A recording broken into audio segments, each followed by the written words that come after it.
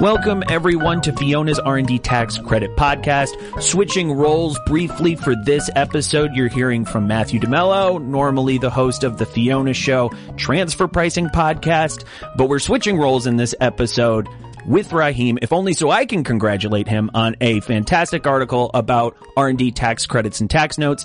If you haven't seen it, no worries. Go to the CrossBorder website and find it. That's xbs.ai. We're talking about that article today. You can also earn 1/5 of a CPE credit for listening to this podcast.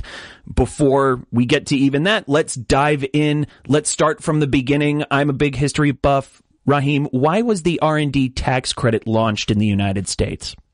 Great question, Matthew, and pleasure to be speaking with you. So first off, the R&D tax credit was initially launched in the 80s under the Reagan administration. For many members in our audience, they can probably remember there was a deep recession happening at that time. And so in order to restore global and international, if you will, competitiveness, the government recognized that there was an extreme need to incentivize innovation domestically within the U.S., so much so that they were willing to, if you will, foot the bill, right? They were willing to pay those dollars to put them back into the economy to help jumpstart and turbo boost the innovation that was needed here during that time. Of course. Now, we hear all the time that governments use R&D tax credits to help in economic hard times. The story of Reagan and the deep recession beforehand is very familiar to many folks. Does that really work? The short answer is yes. And the reason is because these investments in research and development and in innovation are what help set countries apart as industrial or technological leaders globally. And the research shows that even more so, that every dollar any government spends on R&D tax credits or incentives drives at least an extra dollar of R&D and up to $3 of economic output, right? And so you can see that there's this almost 4x, right? Even if you want to cancel out the dollar spent and the dollar R&D, there's still a 3x increase in terms of economic output. And that's why you're seeing that this is the largest annual corporate tax incentive that's claimed in the US, right? And it's there to help companies take that money that they spent on investing in R&D, get some money back, hire more employees, invest in their facilities, buy new equipment, and really, inject that money back into the economy, right? And in today's environment with the pandemic and COVID-19, I think you'll see that the R&D tax credit could be very instrumental in assisting and supporting economic recovery due to everything that's been happening over the last year or so. Yes. And a 300% return on investment, I believe, is referred to in academia as a no-brainer. Yet in your article, you mentioned that the U.S. tax credit isn't very generous as compared to other countries. How is that? So that's a good point, right? I think sometimes we look domestically and kind of are a little siloed, but you need to compare where we are to the rest of the world. But first and foremost, the tax credit today in the U.S.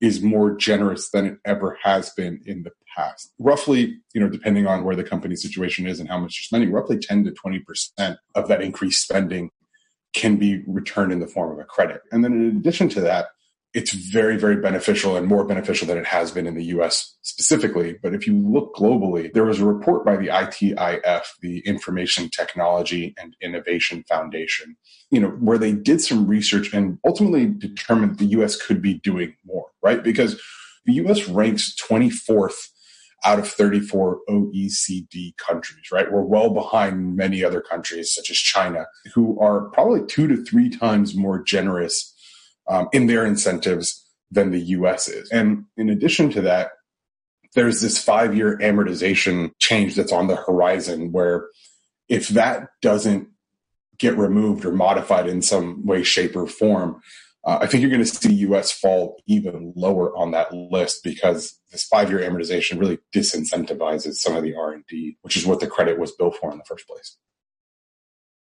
Right.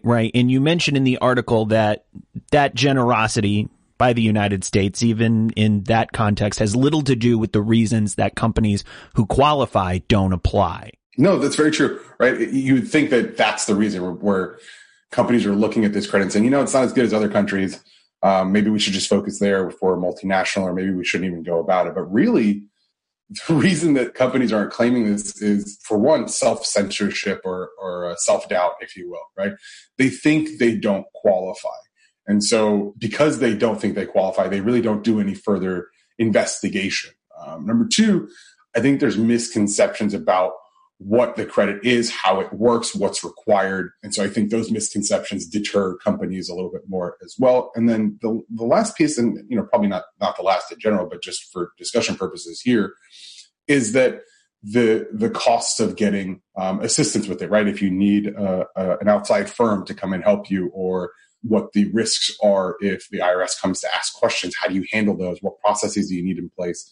So I think those are kind of the three big areas that prevent companies from applying, which really has nothing to do with how competitive the credit is globally. Hi, I'm Matthew DeMello, and you may know me as the host of the Fiona Show, CrossBorder Solutions weekly transfer pricing podcast. And while I love to discuss transfer pricing, this podcast isn't the only place you can hear me doing it.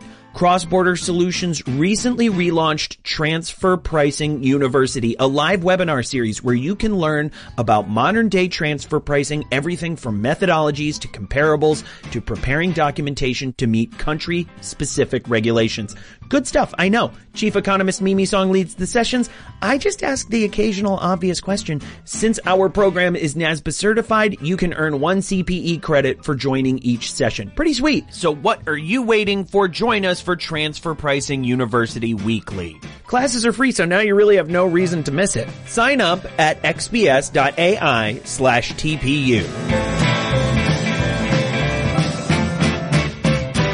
There's something to at least this being a status quo problem, or at least a mentality problem that you put a finer point on. And I can't help but think, just in quarantine, when we have this glorious opportunity to reevaluate all our habits, say blowing candles on a birthday cake, and say, do we really need to do that? Now we can rethink all of our habits in other ways. How do you advise that companies rethink of today's R&D tax credit or their approach to it?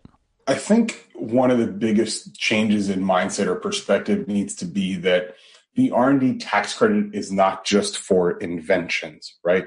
It is for improvements. Innovation doesn't necessarily mean you need a patent for everything. While that does make the process easier sometimes, that's not what the R&D tax credit is all about, right? So I think this invention perspective or concept tends to trip up clients or customers or future businesses, and taxpayers feel like they have to be at the cutting edge of an industry in order to even qualify. And in reality, they really just need to be seeking to improve their products or processes or formulas or techniques, if you will, and even just competing with themselves year after year to get better and find new ways can qualify, right? Even if it's, again, trying to compete in the market. A competitor, take Apple. Apple has cell phones, so does Google, so does LG, so does Samsung. But they're all doing innovation in different ways. It's not just because a cell phone exists and a touchscreen cell phone exists that there's no more innovation to be claimed, right? So I think companies just need to stop thinking about it as invention only and really focus on improvement, because that also qualifies. And just in speaking of tech and invention, I'm reminded of Jeff Bezos's public statement as he announced he was stepping down as Amazon CEO this week, and that he said invention, or the greatest compliment you can pay an inventor, is to be bored by their latest invention, because then it's just part of your life. And they've done such a good job at their invention that it disappears into that backdrop. And maybe if companies can think about the ways that they've changed things, even in so silent a way, maybe we can leave this invention mentality. You mentioned also another misconception is that companies have to have a tax liability to qualify. What happens there? I think in the past, you think of a tax credit in order to leverage or take advantage of a tax credit. I've got to be paying taxes, right?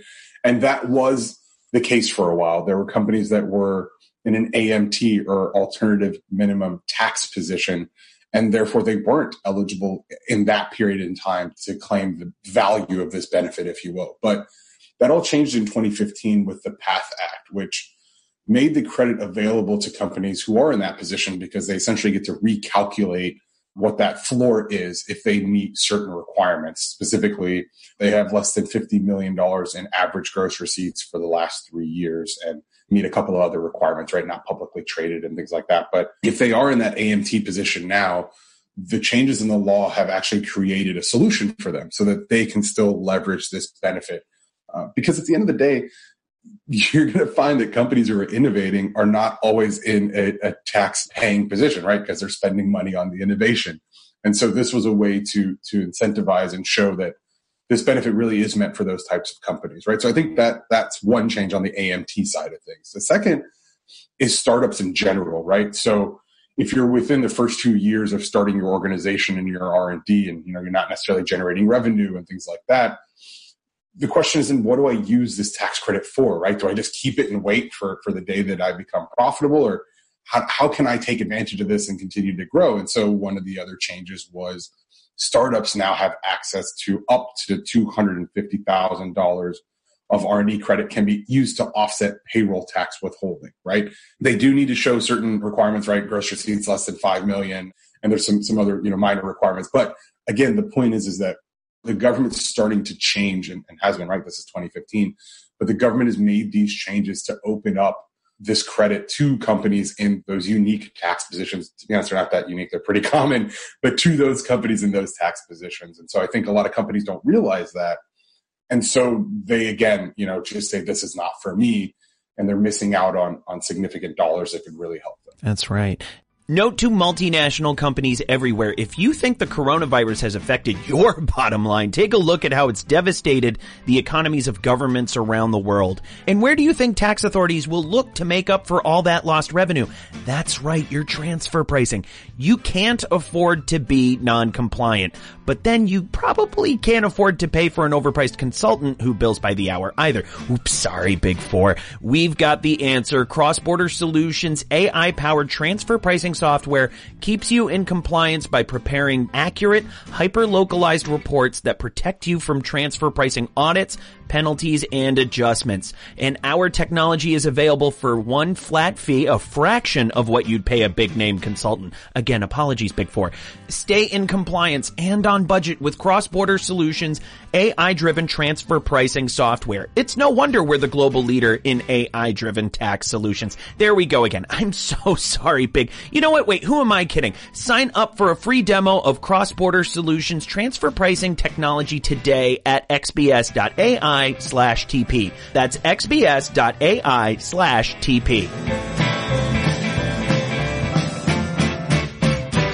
Now, documentation here is a process. What about documentation ends up being seen as an obstacle, perhaps an unnecessary obstacle in the R&D process?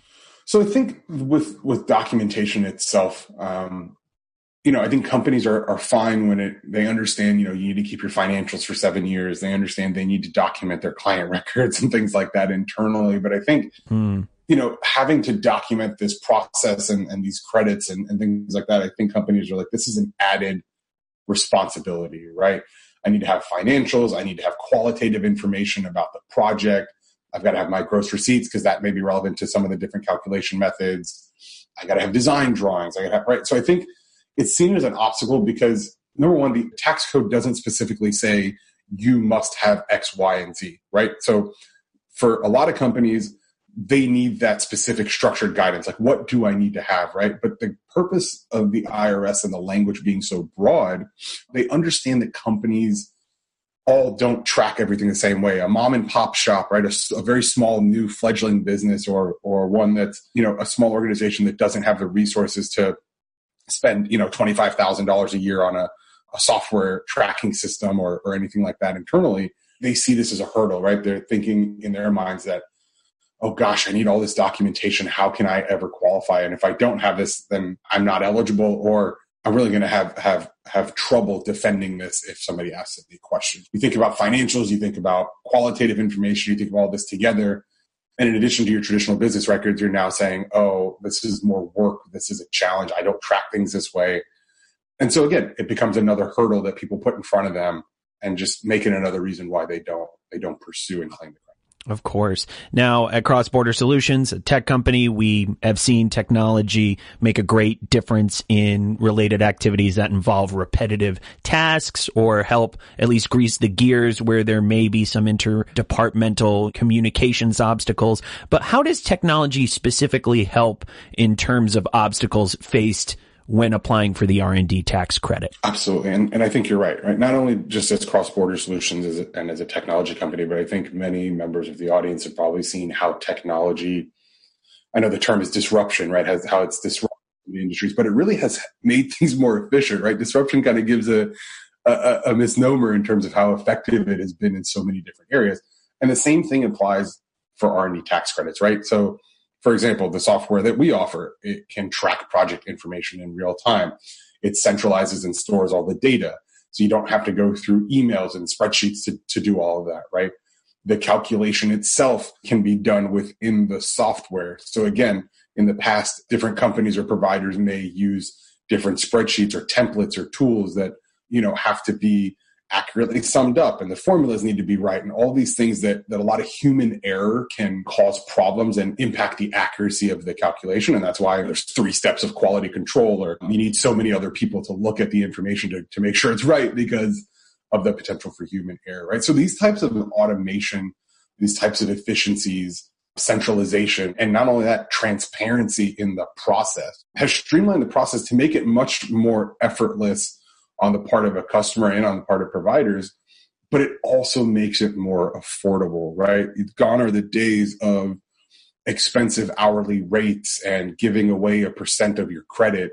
It's now using a technological tool to enable companies to claim this benefit, right? So I think that's how technology, just at a basic level, is helping. We're not even getting into the artificial intelligence and natural language processing and all those other pieces, but that's just kind of how the basic architecture really does create efficiency. Right. And for all that optimism we see in the future for R&D on the technology front, what is the outlook in terms of the generosity of the United States R&D tax credit from a policy standpoint going into the future? So the good news is there's hope on the horizon, right? There's definitely some positive momentum that's been building over the last year or two, and I think you're going to see come into 2021, right? So there's quite a few proposals that have either been proposed or are now gaining traction or are gaining bipartisan support, right? The R&D credit's always been predominantly bipartisan, supported in both houses. For example, there's the American Innovation and Competitiveness Act, right? Or the AIC Act, which was proposed by Congressman John Larson, who's a Democrat from Connecticut, and Congressman Ron Estes, who's a Republican from Kansas. One of the main cruxes of the AIC Act is it will repeal that 5-year amortization I was referring to earlier in our conversation, which is one of the recommendations that was in that ITIF report, right? So you're seeing some positive momentum there. The American Growth Act is another proposal, which not only calls for that repealing of the amortization, but also doubles the credit from 20 to 40%, right? So, and not just the regular credit, but all credit methodologies are doubled in terms of the percentage value that a company can get. Jackie Walorski also proposed a doubling of the credit, especially with COVID-19 recovery policies that are trying to be pushed through Congress. And then there's also the Forward Act. And what's unique about this one is it has some of the other provisions that we've just talked about, but it also is looking to expand what qualifies as R&D to include upskilling and training, which in the past, that training time, that upskilling time has never been something that can be captured. But under the Forward Act, those wages paid or incurred in training those employees to educate them and get them ready to perform those qualified services could be redeemable through the R&D tax credit. And in addition, the Forward Act actually is going to require the IRS and SBA to have resources available for companies in order to claim this credit, which is completely mind-blowing when you think about it, that the IRS and the SBA don't already have these policies in place. But it really just goes to show you that the IRS is really more of an enforcement mechanism really than a taxpayer advocate, right? And so I think you're seeing the Forward Act force that change. But if you take all that, right, those are kind of things that have already been in progress. When you look at the new administration, right, that has taken really big strides here in just such a short amount of time. But in terms of what President Biden plans to do, some of the proposals that he has right now are a $300 billion, right, with a B, $1 billion investment in breakthrough technologies, right? So clean energy, things like that, domestic manufacturing and innovation. And the hopes is that that investment will create upwards of 5 million new jobs in these industries. So you can see there's definitely a lot of focus on innovation and technology and breakthroughs and those next steps. But you can also see even at the basic level, some of these proposals really trying to impact the generosity of R&D going into the future to help U.S. businesses continue not only to stay competitive, but to grow and to innovate and make the U.S. reclaim that powerhouse of technology and innovation. A global pandemic, a grim economic forecast, feeling the squeeze, an R&D tax credit can help lower your burn. If you qualify, the IRS and some state governments will give you a tax credit equal to 10% of your company's spend on development activities. You can even take the credit against payroll taxes if you're in the red. All you have to do is claim it. So what's stopping you? If an expensive application process is turning you off, sorry, now you really have no excuse. CrossBorder Solutions' AI-driven R&D tax credit software eliminates the need for pricey consultants and allows you to apply for R&D credits all over the world for one low fee. After all, why should you have to spend your whole R&D tax credit on getting your R&D tax credit? It's your money. Keep more of it with CrossBorder Solutions, the global leader in AI-driven tax solutions. Request a demo today. Visit xbs.ai/RD. That's xbs.ai/RD.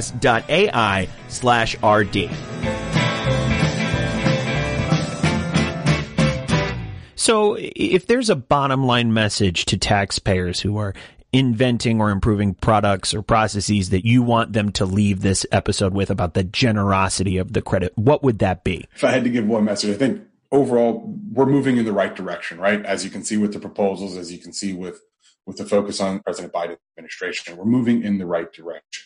But that being said, even without any of those changes, the R&D tax credit is still a very valuable asset to businesses that are performing innovative work here in the United States, right? It's already provided billions of dollars in tax savings. And again, companies that do spend on R&D can stand to recover 10 to 20% of that increased spend against their tax liability, right? So despite the US's ranking, it's still worth applying. And I think the biggest thing is if you have not claimed this benefit yet, you really should be asking whether you do, because it's probably more likely than not that there's something going on in your business that could qualify for this credit. And the second is if you are looking at this credit and you've been doing it the same way you've been doing it for the last few years, there are definitely some changes in the law that need to be not only complied with, but could make the benefit much greater for your company. That would be my message to taxpayers is rethink this. It's still a valuable tool, even if no changes happen. And if you haven't explored it, you really, really should be looking at it today.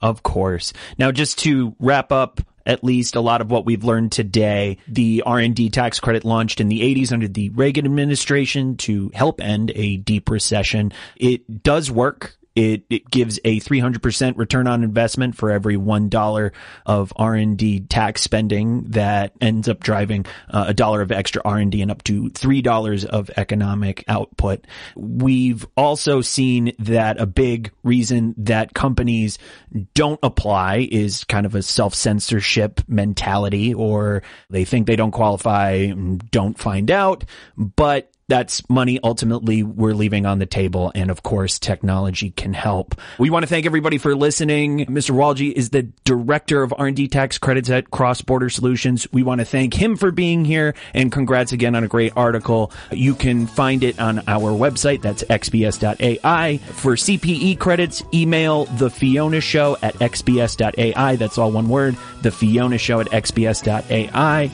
Christy Clements is our associate producer. My name is Matthew DeMello. I engineer this podcast. Marilyn Mitchum-Strom is our executive producer. We'll be back next week with more eye-openers on the R&D tax credit.